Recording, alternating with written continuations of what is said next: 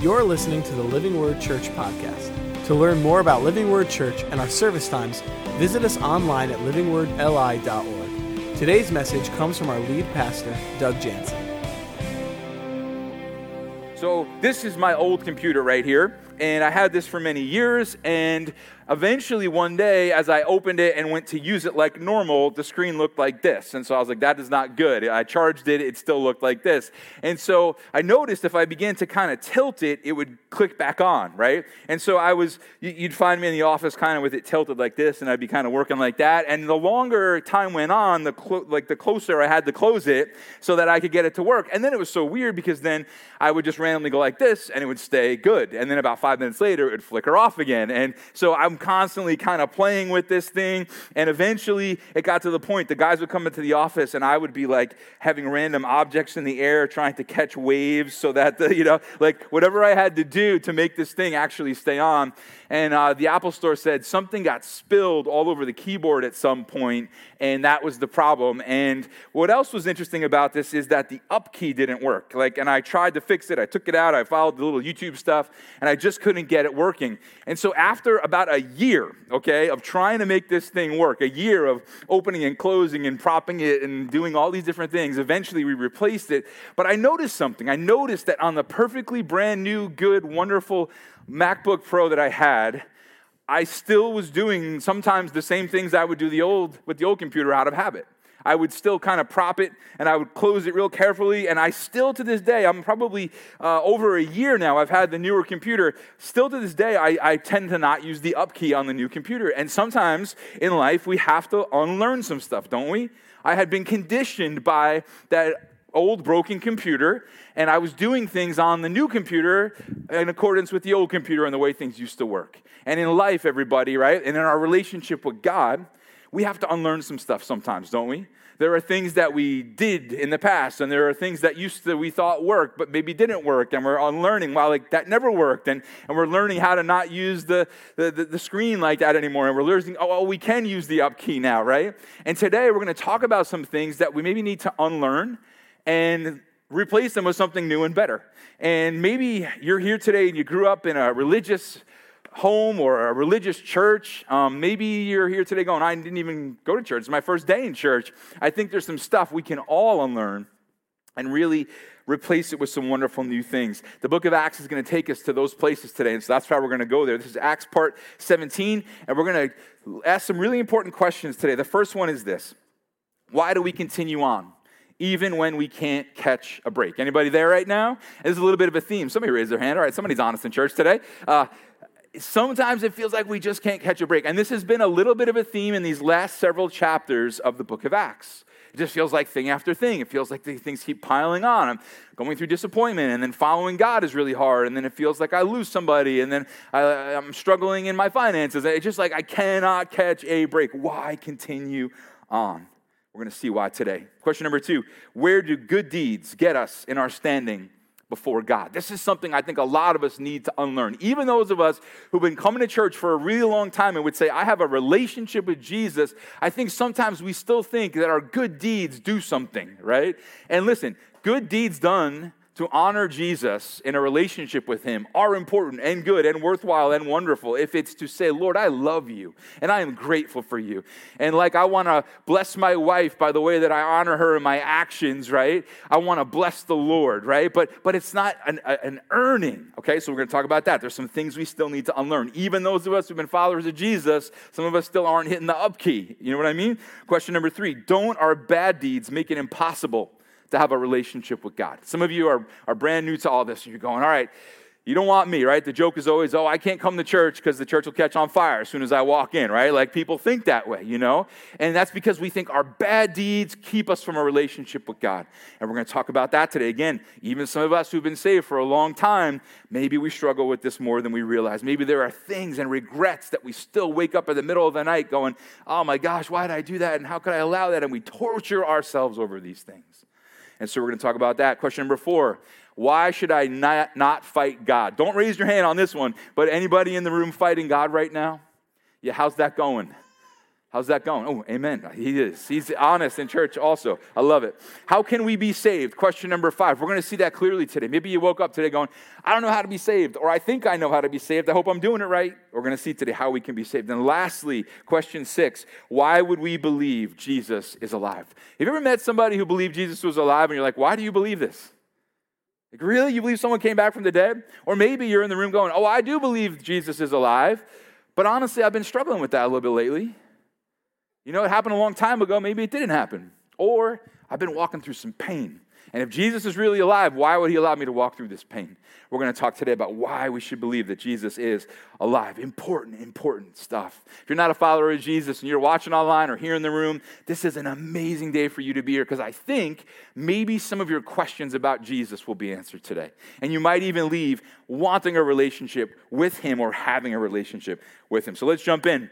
Here we go. Acts 25. Last week we left with Paul waiting in prison for 2 years so he could defend himself before his accusers. Verse 1 says, 3 days after arriving in the province, Festus went up from Caesarea to Jerusalem, where the chief priests and the Jewish leaders appeared before him and presented the charges against Paul. Remember, Festus is the guy who took over for Felix.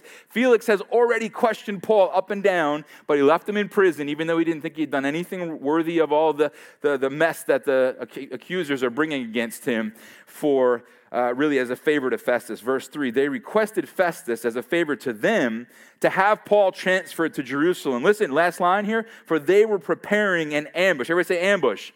They're preparing an ambush to kill him along the way. If you were in church last week, you're like, wait, didn't they do that last week? Yeah, this is a new one, right? This is another ambush. They tried this last week. It didn't work. I mean, they didn't really try it last week, but in the verses we looked at last week, it didn't work. And here they are now. They want to ambush Paul again. Have you ever felt like you can't catch a break? Paul survives last week's ambush. Remember that? It was that scene out of like Gladiator, basically, where they bring all these horsemen and soldiers and they protect him on his journey. And now again they want to ambush him. Does you ever feel like you can't catch a break? Paul's been in prison. He's been lied about, falsely accused. He's been beaten. You ever feel like you can't catch a break? Why continue on when you can't catch a break? Have you in those last few months said the words out loud, I just can't catch a break? Or have you said, it never stops? Have you said, it never ends? Have you said recently, it's just one thing after another, right? Why do we continue on? I'll be honest, sometimes life's painful. Sometimes it's overwhelming. In the last 2 months, have probably uttered some form of those words out loud. Acts 25:4, Festus answered, Paul's being held at Caesarea, and I myself am going there soon. Let some of your leaders come with me. And if the man has done anything wrong, they can press charges against him. The next 2 verses tell us that over a week later, Paul's finally called in, and they bring the charges against Paul, but couldn't prove them. And then Paul says this, in verse 8, it says, then Paul made his defense, I've done nothing wrong against the Jewish law or against the temple or against Caesar. Let me summarize the next couple verses. Festus then asks him if he's willing to stand trial in Jerusalem. And this is really important. You ready? Paul then says, I appeal to Caesar. I appeal to Caesar. Okay, do you remember in Pirates of the Caribbean when they used to call parlay? You guys who know that movie? Okay. And, Johnny Depp's about to be, executed or walked off a plank or whatever it might be, and he would call parlay, which means you have to take me to the captain. I have to see your captain. Now, you can't, throw me off the plank. You can't execute me or do anything to me. I've called parlay. I'm going. Paul basically called parlay here, okay? He goes, I want to stand trial before Caesar, right? Every Roman citizen had the right to call this. If they thought that they were going to be falsely accused or if they were going to suffer some type of violence or even execution, they could say, I appeal to Caesar. Now, I'm not making this next part up. This is history. The only people who couldn't call I appeal to Caesar were thieves, bandits, and pirates, which is why they probably came up with parlay, right? And so Festus says, Paul will go to Caesar. So he's going to go stand trial before Caesar. Why continue on when you can't catch a break? We'll see that soon. Verse 13. A few days later, King Agrippa and Bernice arrived at Caesarea to pay their respects to Festus. Since they were spending many days there, Festus discussed Paul's case with the king. And he said, there's a man here whom Felix left as a prisoner. And in the next few verses, he goes on to explain the whole situation. And then listen to how Festus describes this little detail to Paul, because it's huge. It's where we get our answer, why we keep on going. even when we can't catch a break. Verse 18, when his accusers got up to speak, this is Festus now explaining to King Agrippa about Paul. His accusers got up to speak. They did not charge him with any of the crimes I had expected. Instead, they had some points of dispute with him about their own religion. You ready? This last line is everything. You ready? And about a dead man named Jesus, who Paul claimed was alive. Festus, Paul's potential enemy, right? The one who has kept him locked up in prison, has realized something. This whole matter with Paul is about this dead man named Jesus, who Paul claims is alive. Why did Paul keep going when he couldn't catch a break? Why? Paul, shut up. Paul, stop saying Jesus is alive. Stop. That would take away all your problems. If you'd just be quiet about them, they'd let you go. The Jews would be satisfied. The Romans would let you go. It's all about this dead man. Why keep talking about him? And that's just it. Paul's going, but he's not dead. He's not dead. Why do I keep going? Even though I can't catch a break, why do I keep going from ship to ship and prison cell to prison cell? Because this Jesus isn't dead. I keep going because Jesus is alive. I keep going because this man, Jesus, isn't just a man. He is God raised back from the dead. And that is why Paul continued to go. And this should greatly encourage and challenge you and I. Has everything fallen apart recently? Why keep going? Because Jesus is alive, our living hope, right? Raised from the dead. But the debts keep piling up. But I lost that loved one. But my family member's still angry at me. But I lost my job. But we're going to keep going because man named Jesus, who is God in the flesh, raised back from the dead. Amen? So we keep going. Festus then tells Agrippa that he was sending Paul to Caesar. And maybe some of you guys are here going, Doug, that's a wonderful little churchy answer. Keep going because Jesus is alive. But how do I know he's actually alive? We're going to get there, aren't we? That's question number 6 today. Why believe in Jesus? Why believe he's actually back from the dead? Because that changes everything if he really is. Verse 22, then Agrippa said to Festus, I'd like to hear this man myself. He replied, tomorrow you'll hear him. And then in the next few verses, Festus introduces Paul and hands him over to Agrippa. And here we go. Verse 1, then Agrippa said to Paul, you have permission to speak for yourself. So Paul motioned with his hand and began his defense. Over the next few verses, he introduces his defense. And then he says this in verse 4, the Jewish people all know the way I lived ever since I was a child, from the beginning of my life in my own country and also in Jerusalem. They've known me for a long time and can testify. Listen, he's talking all about his good deeds here, isn't he? They can testify, if they're willing, that I conform to the strictest sect of our religion, living as a Pharisee. Paul is going, I tried the performance thing. So question number 1, why keep going when we can't catch a break? Because Jesus is alive. Question number 2, man, what do our good deeds do for us? What do our good deeds do in our standing before God? Where do they get us? Paul's going, I did the performance thing. I was in the most strictest division of religion. I was a Pharisee. And Paul's going, I tried that. And our deeds don't get us anywhere. A lot of us on Long Island grew up in religious backgrounds. And we were told it was all about our deeds. If you do the right things and you say the right things and you look at the right things and don't look at the wrong things and don't say the wrong things, right? That's what is everything. Now listen, I said earlier, if you want to honor Jesus with your life, that's a beautiful thing, right? We worship God when we sing together here in church, but we worship God with our lifestyle when we walk out the door all week. And that's an important part of our faith. But it's not what saves us. It's a response to being saved, right? And our deeds don't get us anywhere before God.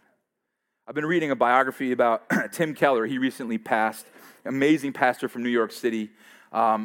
Amazing gift to the church. This guy just had a way about him. He could take super complex topics from brilliant writers and from the Bible and just communicate it in a way that anybody can understand it.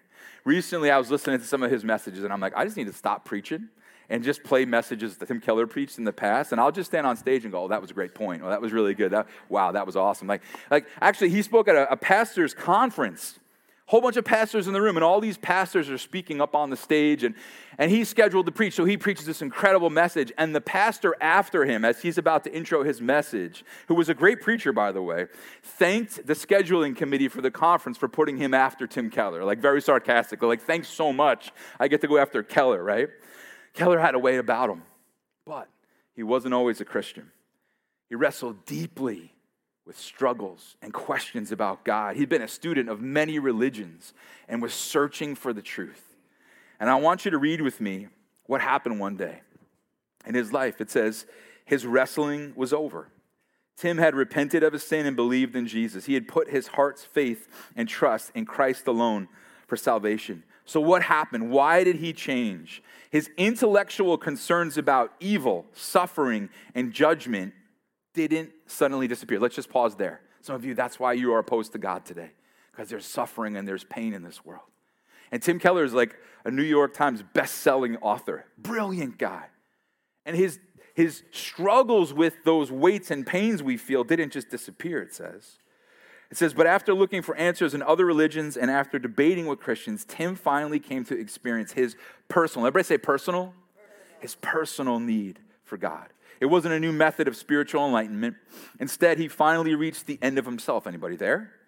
Overwhelmed by his sin, face to face with his failures and flaws, Tim found the God of love who revealed himself in Jesus Christ and his word. No longer would he presume to judge God. Some of us are doing that, by the way, right now. We're judging God. God, how dare you this? How dare you that, right? We're sitting in that seat of judgment against him. Now he would follow the God who is just and at the same time is the one who justifies sinners.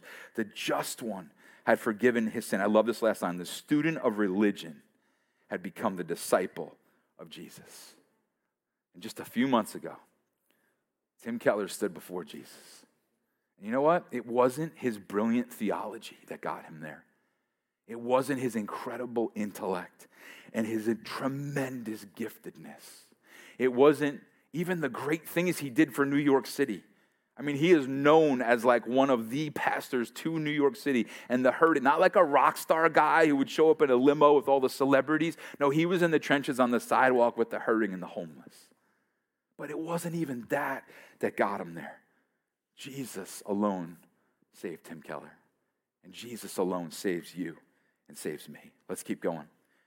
Paul says, and now it is because of my hope in what God has promised our ancestors. Remember, Paul's a good Jewish boy, right? He grew up a good Jewish boy. And so he's thinking back to his Jewish heritage. He's saying, what God promised our ancestors that I'm on trial today.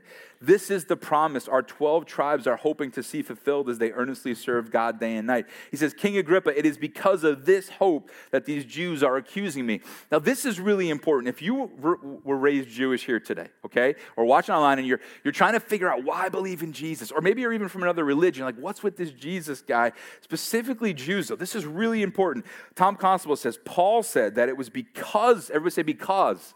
It was because of his Jewish heritage, not in spite of it, that he believed and preached what he did. The Jewish hope finds fulfillment in the Christian gospel. This is so powerful. Paul is saying, because I grew up Jewish and I know the Old Testament so well, that's why I believe in Jesus. Because the Old Testament is full of pictures of what Jesus was going to come and do. He's not saying it's because I grew up Jewish that I struggled with this. He's saying it's actually because of my Jewishness that I see my need for a Savior, because the prophets said Jesus would come and do these powerful things. Verse 8, he says, why should any of you consider it incredible that God raises the dead? Is this not a wonderful question? He's going, why would you, like he's saying to his Jewish brothers in the room, why would you consider it incredible that God raises the dead? Of course he raises the dead. We know a supernatural, amazing God, right? I mean, the Jews believe God created all things. The Jews believed that God sent the plagues to Egypt to deliver them and parted the Red Sea, and that God shut the mouth of a lion, and God gave a young man named David the ability to take down a Goliath, right? And I mean, they believed in a huge God. Why would it be out of character to raise the dead? Raise Jesus back to life. A few weeks ago, my family was on vacation.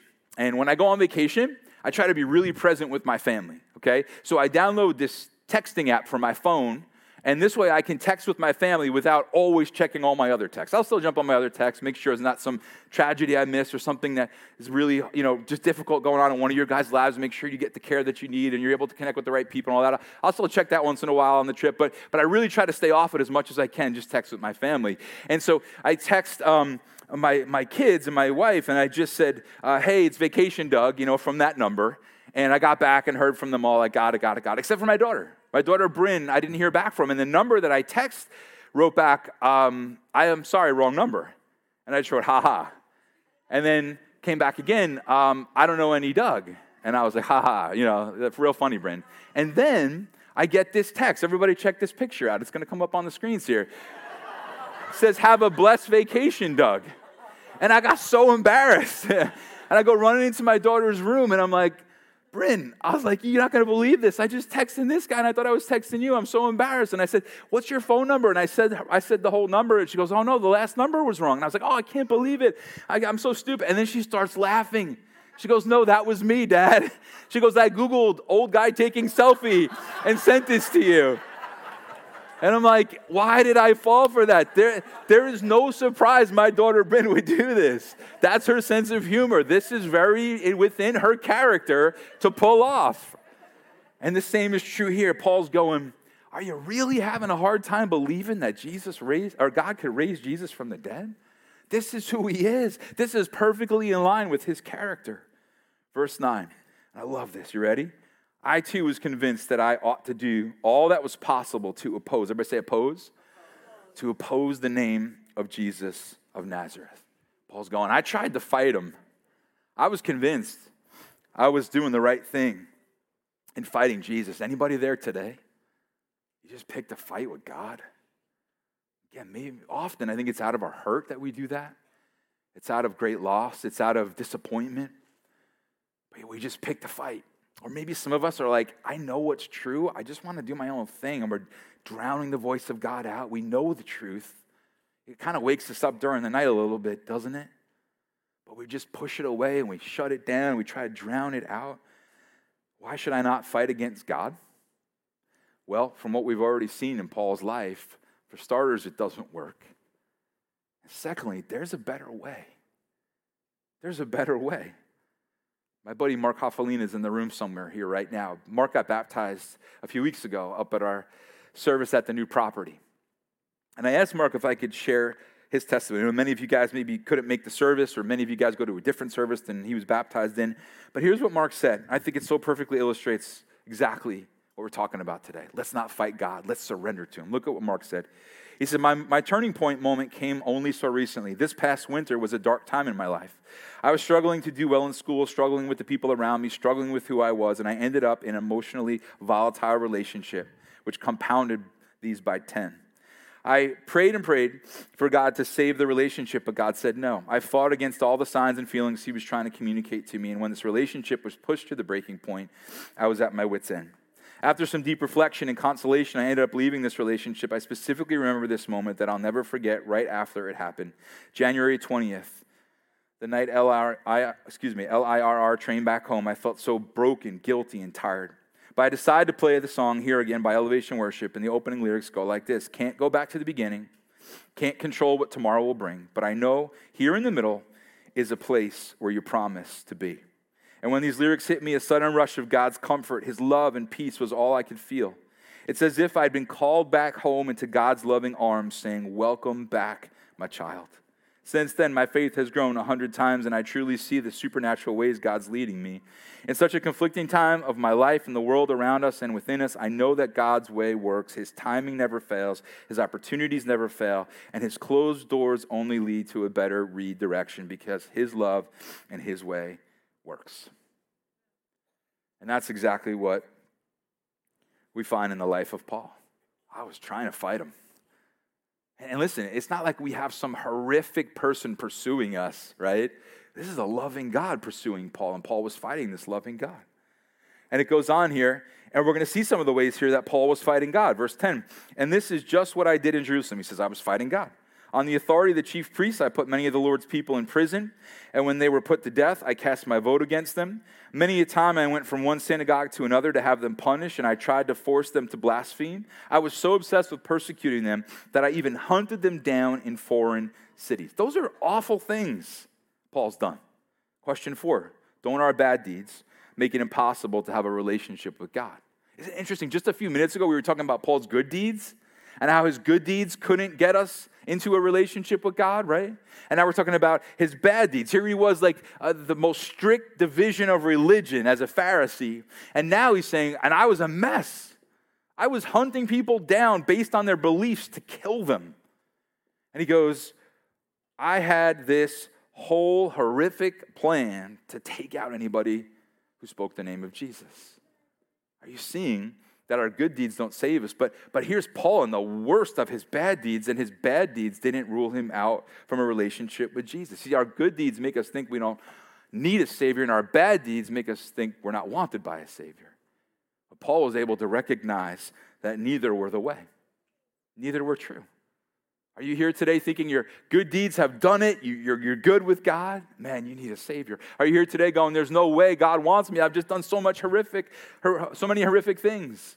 No, there's an amazing Savior who wants you. In fact, let's think about this next part. We already saw this back in Acts 9, but Paul's going to retell his experience with Jesus here. And look at what it says in verse 12. On one of these journeys, I was going to Damascus. So he's on his way to kill Christians, right? I'm on my way with the authority and commission of the chief priests. About noon, King Agrippa, as I was on the road, I saw a light from heaven brighter than the sun blazing around me and my companions. We all fell to the ground, and I heard a voice saying to me in Aramaic, Saul, Saul, why do you persecute me? It is hard for you to kick against the goads. And then I asked, who are you, Lord? And he said, I'm Jesus, whom you're persecuting. Now get up and stand on your feet. I've appeared to you to appoint you as a servant and as a witness of what you have seen and will see of me. Think about it, okay? Paul is right in the middle of his badness right there. Paul wasn't like meditating on a mountainside when God came to him. He's in the middle of a journey to go kill more Christians. And Jesus shows up, and what does he say to him? Two things.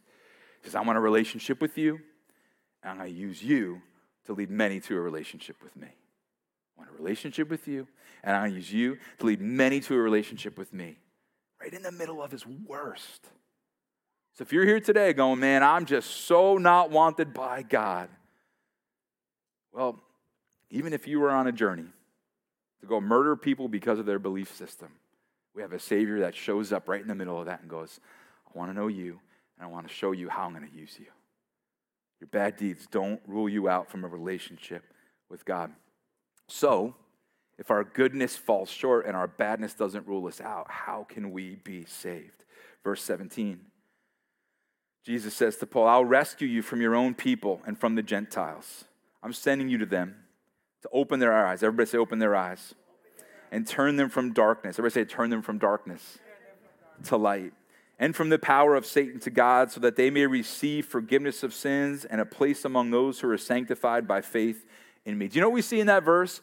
We see several things that Jesus does for us to save us, and only one thing that we do. Okay? So let me list for you the things in that verse that Jesus does to save us. He rescues us. He opens our eyes. He turns us from darkness to light, from Satan to God. He forgives our sin, and he sanctifies us, which means he makes us holy, right? There's only one thing that we do in that verse. We believe. We just believe. It said that we respond in faith, right? Jesus does all those things. We just simply believe in him. And that believing isn't us doing anything, right? It's just like I'm doing nothing to support my weight here on this stage. This stage is completely supporting me. It was built and put together wonderfully probably about 3,000 years ago. This is an old school. And it is perfectly supporting me. All I'm just simply doing is believing in it, right? And the same is true in our relationship with God. Why and how, rather, are we saved? It's all by the grace of Jesus. We just simply look to him. We stand, right? We stand on him. We stand in him. And he comes into our lives and does wonderful things. The next few verses, Paul talks about some of the groups he shared this message with and the Messiah dying and rising again. And he says that's exactly what the prophet said would happen, right? And then our last question for the day. Some of you guys are like, great, Doug. You said I keep going because Jesus is alive. You said that I can not worry about my bad deeds because Jesus forgives me because he's alive. And he wants me because he's alive. And I can get saved because he's alive. But how do I know Jesus is alive? Why would I believe Jesus is alive? If anybody in the room is tuned out at this point in the message, we're 31 minutes, 13 seconds in. Just tune back in for a minute. We're almost there. But listen to this. Why would we believe in Jesus? Why would we believe he's alive? Verse 24. At this point, Festus interrupted Paul's defense. You're out of your mind, Paul. Some of you are like, Doug, you're out of your mind. This preacher guy, out of his mind. Any of these Christians in this room that believe in Jesus, out of their minds. Your great learning is driving you insane. And Paul says, I'm not insane, most excellent Festus. What I'm saying is true and reasonable. Ever say reasonable? Powerful, reasonable, right? Tim Keller wrote a book called The Reason for God. Tim Keller is one of the most reasonable people you'd ever meet on planet Earth. And he had an amazing relationship with the Lord, because this isn't just all some crazy science fiction fairy tale. It's reasonable when you really look into it. Verse 26, the king is familiar with all these things, and I can speak freely to him. You ready for this? This is our clincher verse for the day. I'm convinced that none of these things about Jesus, he's saying, all the things that happened to Jesus, none of this has escaped his notice. Last line is so important, because it was not done in a corner. You're like, really, Doug? That's your big clincher verse? It was not done in a corner. What wasn't done in a corner? Well, what does it mean that it was done in a corner? When you do something in a corner, why are you doing it in a corner? To hide it, right? If I want to hide from all you guys right now, I'll just run right back to that corner behind those curtains. No one's going to see me, right? But all this stuff was not done in a corner. We're talking history here. We're not even just talking the Bible now. We're talking secular history, right? You begin to look into Jesus, the historical Jesus, and you find that none of this stuff was done in a corner. The public crucifixion of Jesus, not done in a corner. The resurrection of Jesus, not done in a corner. Jesus spending time with people for 40 days after the resurrection, eating with people, making breakfast for people, embracing people, being seen by over 500 people at one time, not done in a corner. Paul goes, I know you know this, right? I know I can talk with you freely here, O great king, because this stuff wasn't done behind the curtain somewhere. It was done very publicly. And one of the things that we've pointed out in the evidence series that we do, and if you haven't listened to that yet, I encourage you to check it out on our app or our website. It's a 10-part series we did talking about why we could believe in Jesus. We go into all kinds of stuff. It's over 6.5 hours of content. If you're like, I don't have 6.5 hours, there's a 45-minute summarized version. It's called The Evidence in One, and you can check that out. But one of the things we point out is that there is a huge difference between Jesus and Christianity and all other religions. Why? Because everything Jesus was done publicly, not in the corner. But then you start to look into other religions and it's like, wow, they hinge everything on something done in a corner. Like Muhammad was in a cave when he had a revelation by himself in a corner. Buddha was under a tree when he realized he was enlightened by himself, done in a corner. Joseph Smith had his golden plates and a few friends that say they were eyewitnesses in a corner. And Jesus goes in the grave and publicly raises back from the dead. And then his followers go on to die saying they saw him alive. Not done in a corner. Why I believe in Jesus? Because this was historically done on record in front of humanity. And you can know today that there's a risen Savior who loves you. Verse 27, as we just wrap up. King Agrippa, do you believe the prophets? I know you do. Then Agrippa said to Paul, do you think that in such a short time you can persuade me to be a Christian? Maybe that's what you're saying here today. All right, Baldy, good try. You think just like that? No. Let's have coffee. Let's talk. Let's get together. Let's explore. Let's work through the hard questions. Let's work through it. Verse 29, Paul replied, short time or long, I love this. I pray to God that not only you, but all who are listening to me today may become what I am except for these chains. Paul, what a heart Paul has. After all he's been through, he's going, my prayer, O King Agrippa, is that you'd be just like me minus the chains one day. You'd be like me, not a prisoner, but knowing Jesus. And we're going to wrap up with this. The king rose, and with him the governor and Bernice and those sitting with them. After they left the room, they began saying to one another, this man is not doing anything that deserves death or imprisonment. Agrippa said to Festus, this man could have been set free if he had not appealed to Caesar. Ends chapter 25 and 26, and next Sunday, we will hit 27 and 28 and wrap up the series with the conclusion of Acts. But what have we seen today? Why do we continue on when we can't catch a break? Because Jesus is alive. That's why Paul kept going. Listen, everyone look at me real quick. That's why you and I keep going. Because our Savior's are alive. And as long as our Savior is alive, our hope can be alive. Where do good deeds get us in our standing before God? Nowhere. Do our bad deeds make it impossible to have a relationship with God? No, that's why Jesus came. If he didn't need to save us, he wouldn't have come. Why would he have come and suffered if we could somehow save ourselves or even half save ourselves? We completely need him.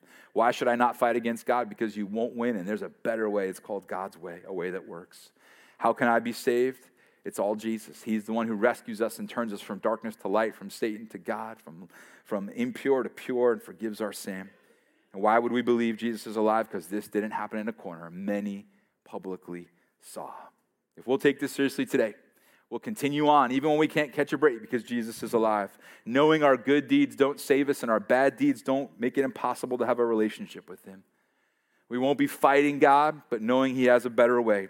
Saved by believing in the amazing, powerful, life-changing work of Jesus and knowing he's alive, because this stuff wasn't done in a corner. I hope you've unlearned some bad habits today.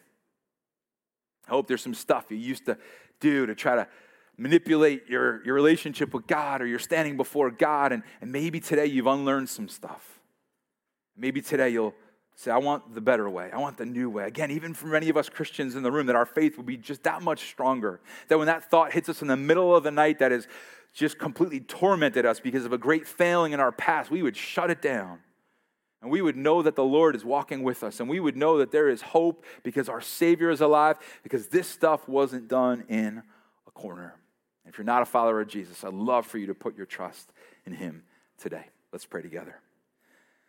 Thank you, Jesus, that, as Paul said, this is reasonable. God, this is not superstition. This is not religion. This is history, and it's relationship, and it's forgiveness. And we're just so grateful, Lord. God, we pray for all the Christians in the room who've known you for a long time, and I just pray that, God, their dependency on you has increased in the last 40 minutes.